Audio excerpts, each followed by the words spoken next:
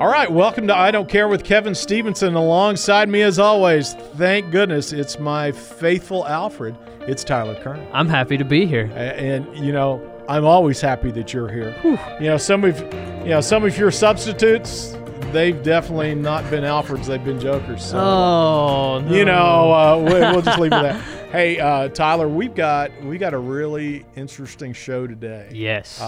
As a matter of fact, we're going to do something we haven't done before. What's that? We are going to have a two-part show. Double episode. Our guest today and next week is Randy Grimes. Randy is a fellow Baylor Bear. Played football for the Bears from 79 to 83. Went on to a 10-year career with the Tampa Bay Buccaneers.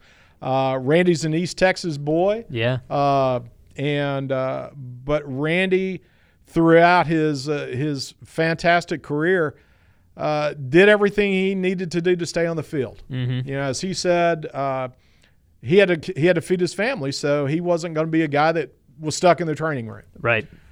With that came along a 20-plus year addiction to opioids and other medications.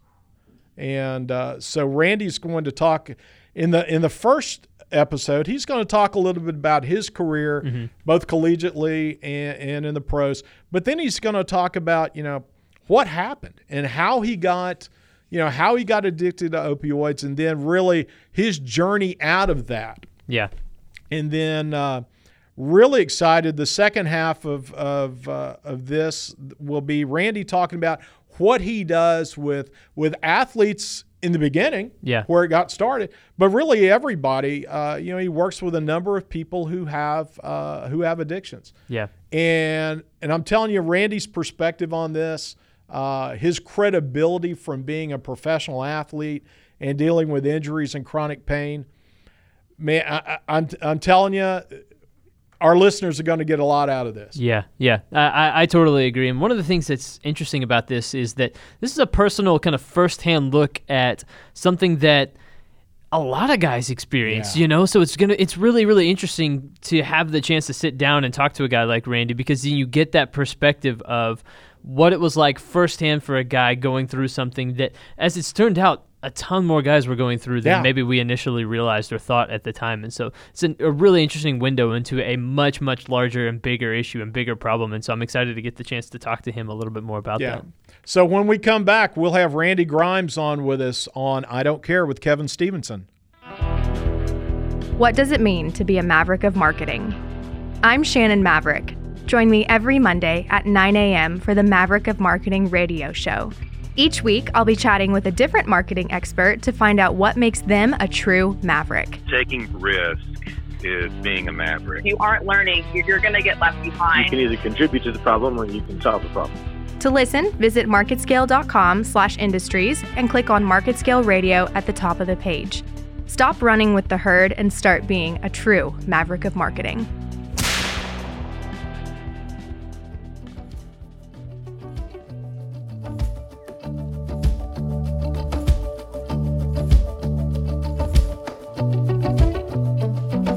Welcome back to I Don't Care with Kevin Stevenson, and we've got, as I said earlier, we've got a phenomenal guest. He's a fellow Baylor Bear, and I know Tyler's getting tired of all the Baylor guests that I'm outnumbered here now. Yeah, you really are, Tyler. Very much outnumbered. Yeah, I know. As an Aggie and as a very depressed Aggie. Yeah, these you days. should be depressed right now. Yeah, things are not going well for us. Yeah. So this is Randy Grimes.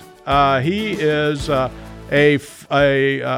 Baylor Bear football player from my era back in the from 79 to 83. Is this the Mike Singletary era? Yes, it's the Mike Singletary era. That's right. And we had a really nice run of a number of bowls, and I'll let Randy talk about that. But Randy is with us today to talk about a pretty serious subject. We're going to talk a little bit about his career, not only at Baylor but with the Tampa Bay Buccaneers. But Randy went through a 20-plus year period of opioid addiction, and we want to talk about that. We want to talk about his recovery and what he's doing with other athletes now. So without further ado, Randy Grimes, thanks for being on I Don't Care. Oh my gosh, thank you. I'm very grateful for this opportunity. And yeah, Sick 'em Bears, a big game this weekend. I know, right? Yeah, we're excited about that, and it's been a great year. So hey, Randy, talk to us a little bit about your career at Baylor and then at Tampa Bay.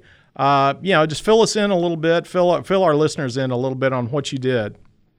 Well, okay. I had a great high school career, and I was able to go pretty much anywhere I wanted to go back in the Southwest Conference. And, I'd made visits to Arkansas. I'd made a visit to Rice. I was going to make a visit to Houston, but I came up and visited Baylor. And as soon as I met Coach Taft, I knew that's where I wanted to go. I knew that's where I wanted to play. Plus, being the good Baptist that I am, I wanted to make my mama happy. Of course. And I already had a sister who just graduated from there. So her new husband was in law school and graduate school. So they were going to stick around a while. So that was just that was the obvious choice for me. And I'm so glad that I did. I mean, the relationships, the years that I had there, the career I had there, the bowl games, the great coaches and professors that I had. And, of course, I met my wife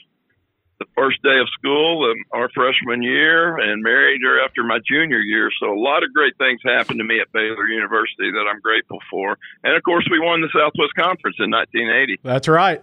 I remember that year. That was fantastic.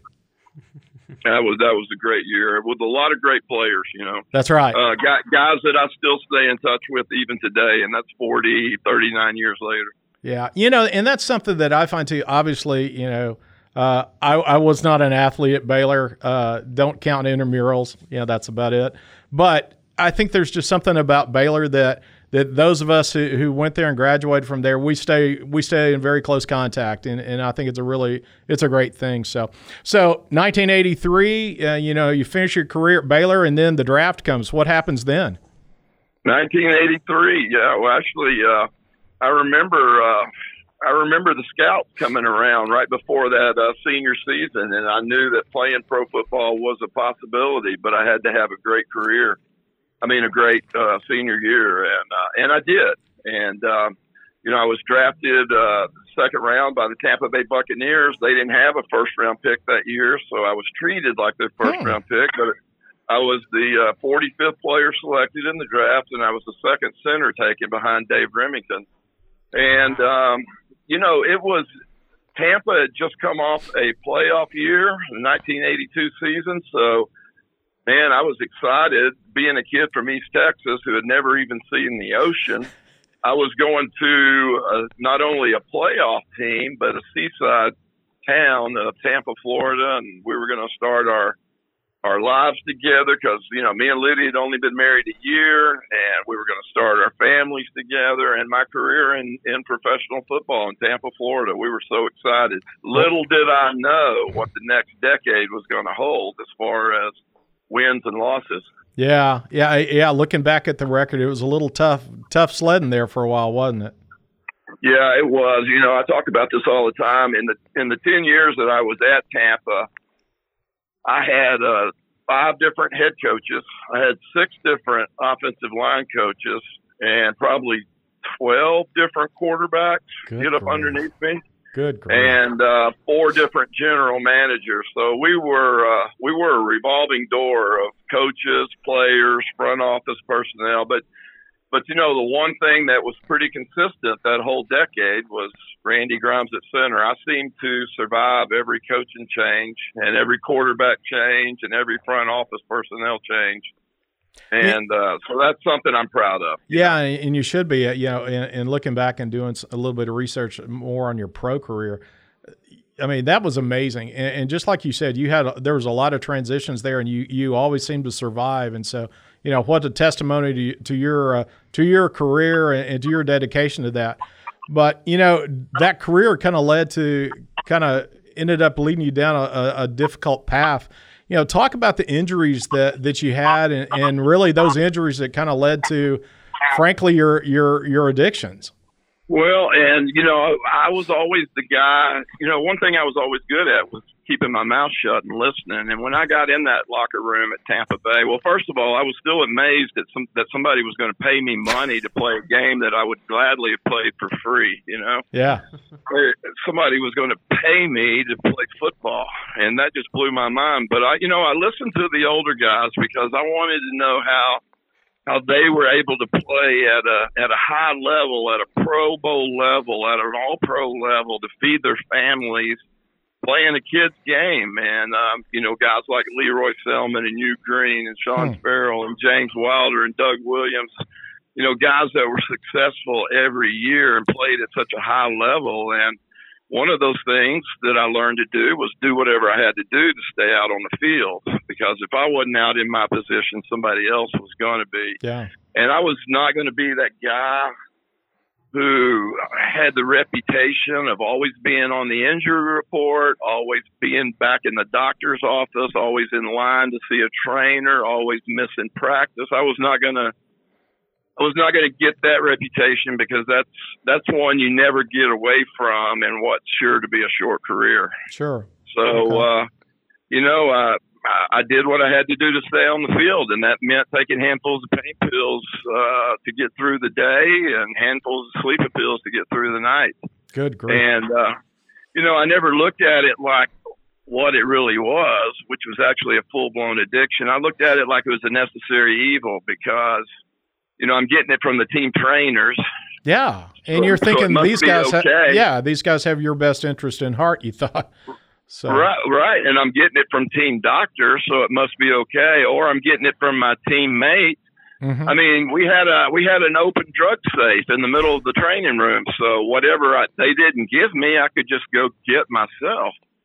Man. And so I just thought it was the culture of the NFL. So I just felt like it was a necessary evil to feed my family, to be the best center that I could be, to play every down of every game and every practice.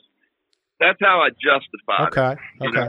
And even though that wasn't the right way to do it, and I don't blame the NFL for my addiction. I don't blame the Tampa Bay Buccaneers. I'm responsible for everything that I put in my body, but it was made available to me. And, not one time in the 10 years that I was there, and probably 8 years of that addicted to opiates and benzos, but not one time did anybody ever come up to me and say, Randy, why are you nodding off in meetings? Or Randy, why are you slurring your words? Or Randy, why are you asking all your other teammates for their pills? Or Randy, why are you the last to leave the building every night and pills are missing out of the drug safe? Nobody ever asked me that, because I always played great. Yeah. Good grief. And the cycle just continued another week. And that necessary evil that I talk about progressed to the point to where the last 2 years of my career, I played 10 years. And the last 2 years of my career, I was playing entire NFL football games in a blackout. I would be home at night, laying on the couch like 11, 12 o'clock at night after a 1 o'clock NFL game that I just played every offensive down at center at.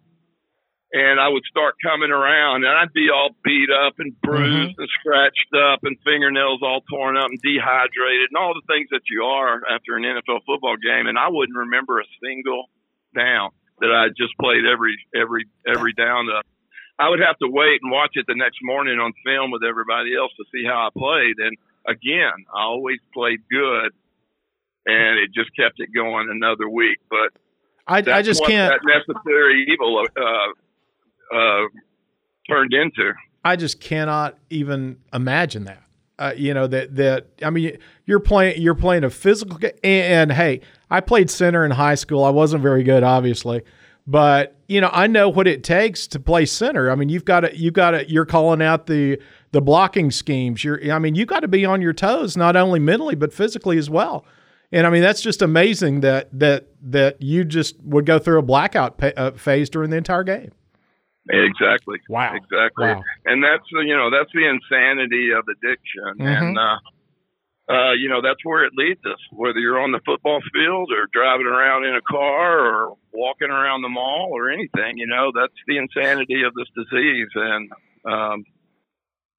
that's what it progressed to. So okay, you finished your playing career, and then tell me a little bit about, that transition and then kind of go into the continuation of that addiction and talk a little bit about your life and the impact that it had on, not only, you, your family, and your work life.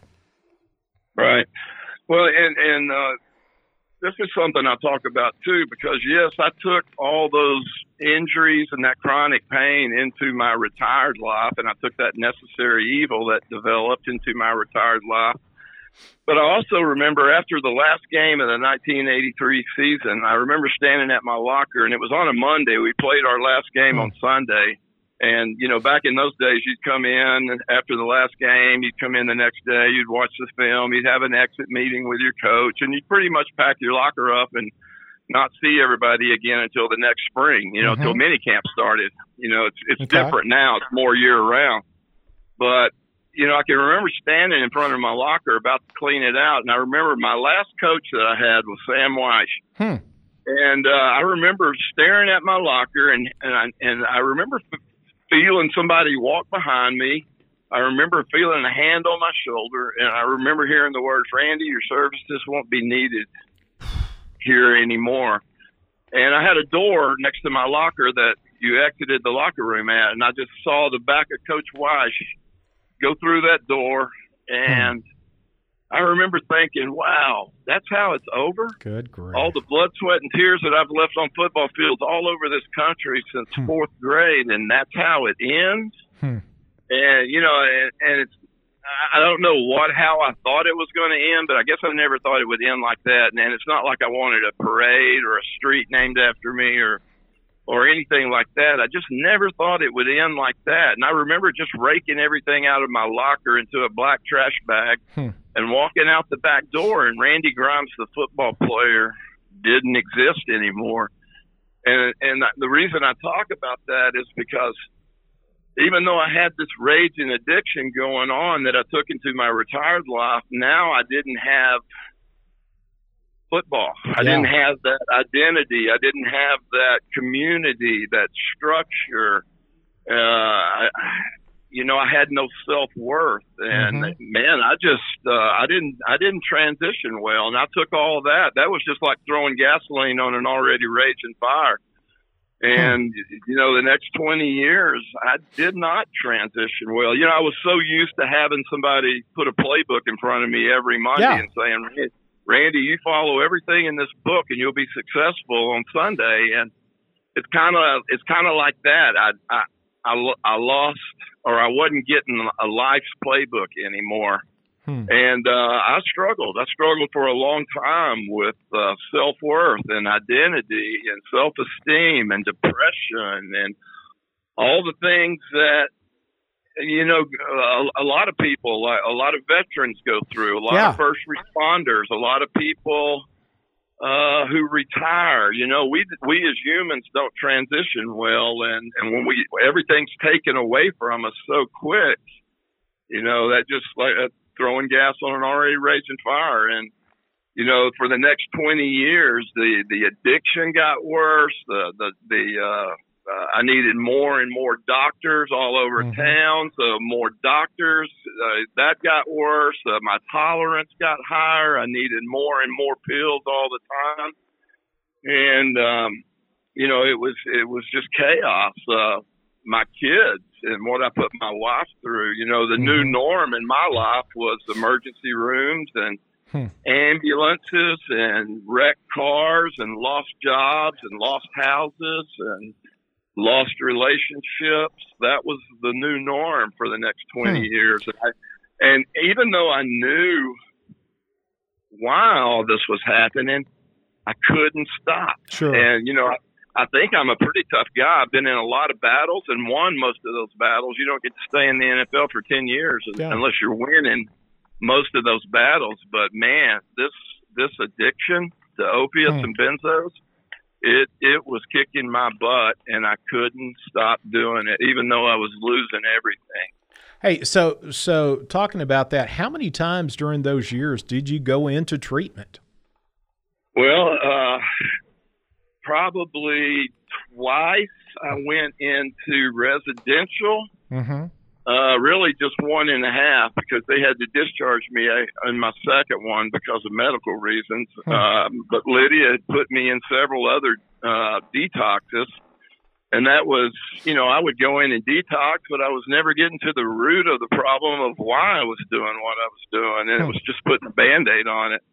So I mean, she was trying to do everything that she could, but for whatever reason, it just never took. And, people ask me all the time, well, what was your final bottom? And, every bottom that I hit had a trap door in it, but seems like that spring and summer of 2009, a guy that I played with in Tampa, Tom McHale, I'd played a lot of games with him. He played right beside me at right guard. He passed away, and he was doing the exact same thing I was doing, and that was self-medicating his injuries that he got while he played for the Bucks. And one morning, he just didn't wake up. Good grief. How old was he? Tom's passing away, and I was having a series of seizures. I was having 2 or 3 seizures every day as a result of withdrawal. My daughter wouldn't let me come around my first grandson. So it was like a perfect storm was brewing in that spring and summer of 2009. And that's when I finally put my hand up and said, listen, I can't do this. I've got to have some help. So tell me a little bit about, the treatment program that finally worked for you.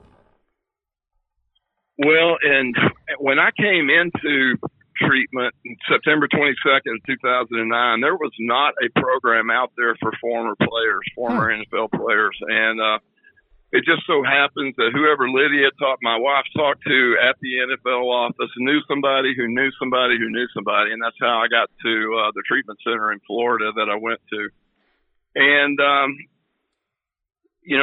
I came in with a plan. I needed to have some surgeries to get out of the chronic pain that I was in. So I came in and I detoxed for 3 weeks. I went off and I had the surgeries that I needed.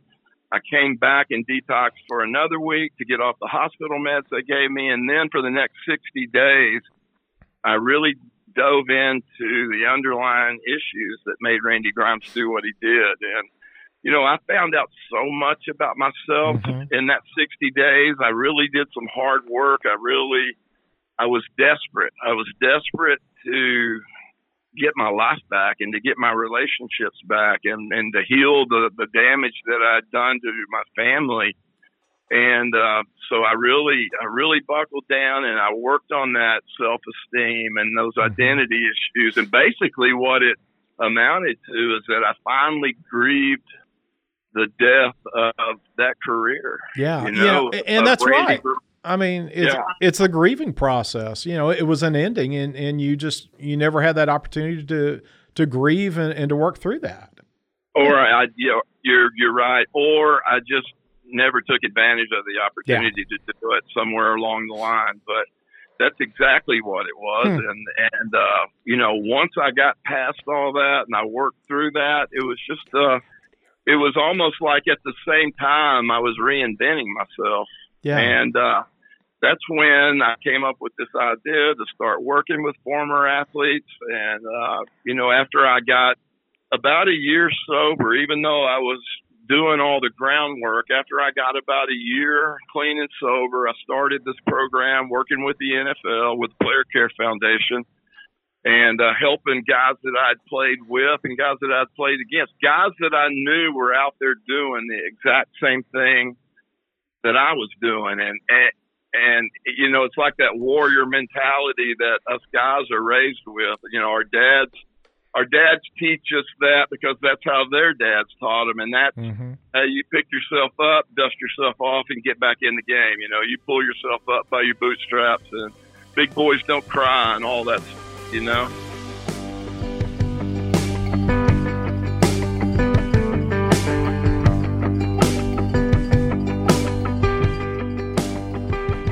Wow. I tell you, Tyler, that opened some eyes. It did open some eyes. And that's not the first time I'd heard about guys that leave that professional environment where their lives are so structured, right? And then once they leave that place, that spot in their lives and kind of move out of it, it's like, what do I do now? Yeah. Like my entire day was dictated to me pretty much, from waking up to going to bed, simply by virtue of the fact that I was an athlete. So, yeah, that's exactly right. I mean, you're told when to get up, when to go work out, what to eat, what to do. Yeah. And then all of a sudden, like Randy said, you walk out that door after being told, hey, your services aren't needed anymore. Sure. And then what do you do? I mean, you go from a totally structured day to, hey, Randy, it's up to you to do what you want to do today. Yeah. And like you said, he'd been playing football since 4th grade. Yeah. And it's that grieving process. Something that you have loved is no longer there for you. Yeah. And I think what really interested me during this discussion was him talking about that transition and trying to deal with that on top of, frankly, horrific chronic pain. Yeah.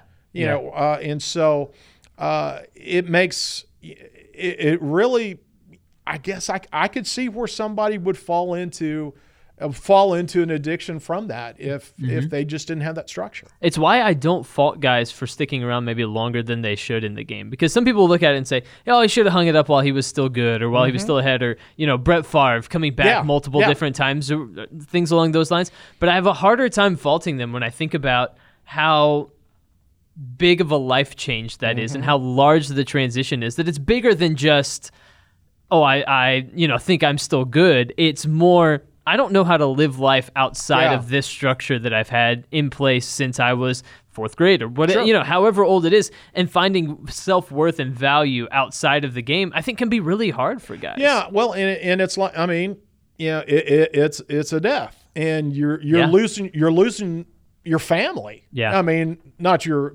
family, but your team family. And we've seen guys that it's surprising to, Junior Seau, who always seemed like such a happy-go-lucky guy, who, all of the various combination of things that occurred post-retirement eventually took his own life, because it's hard to deal with. And a guy that was always thought of as jovial, smile on his face kind of guy is still able to succumb to it. So that all of that just to say, this is a really difficult transition. And so hearing him talk about it was absolutely fascinating.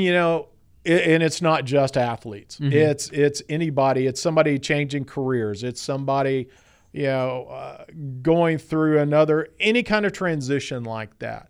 There needs to be that time for grieving and acceptance of that.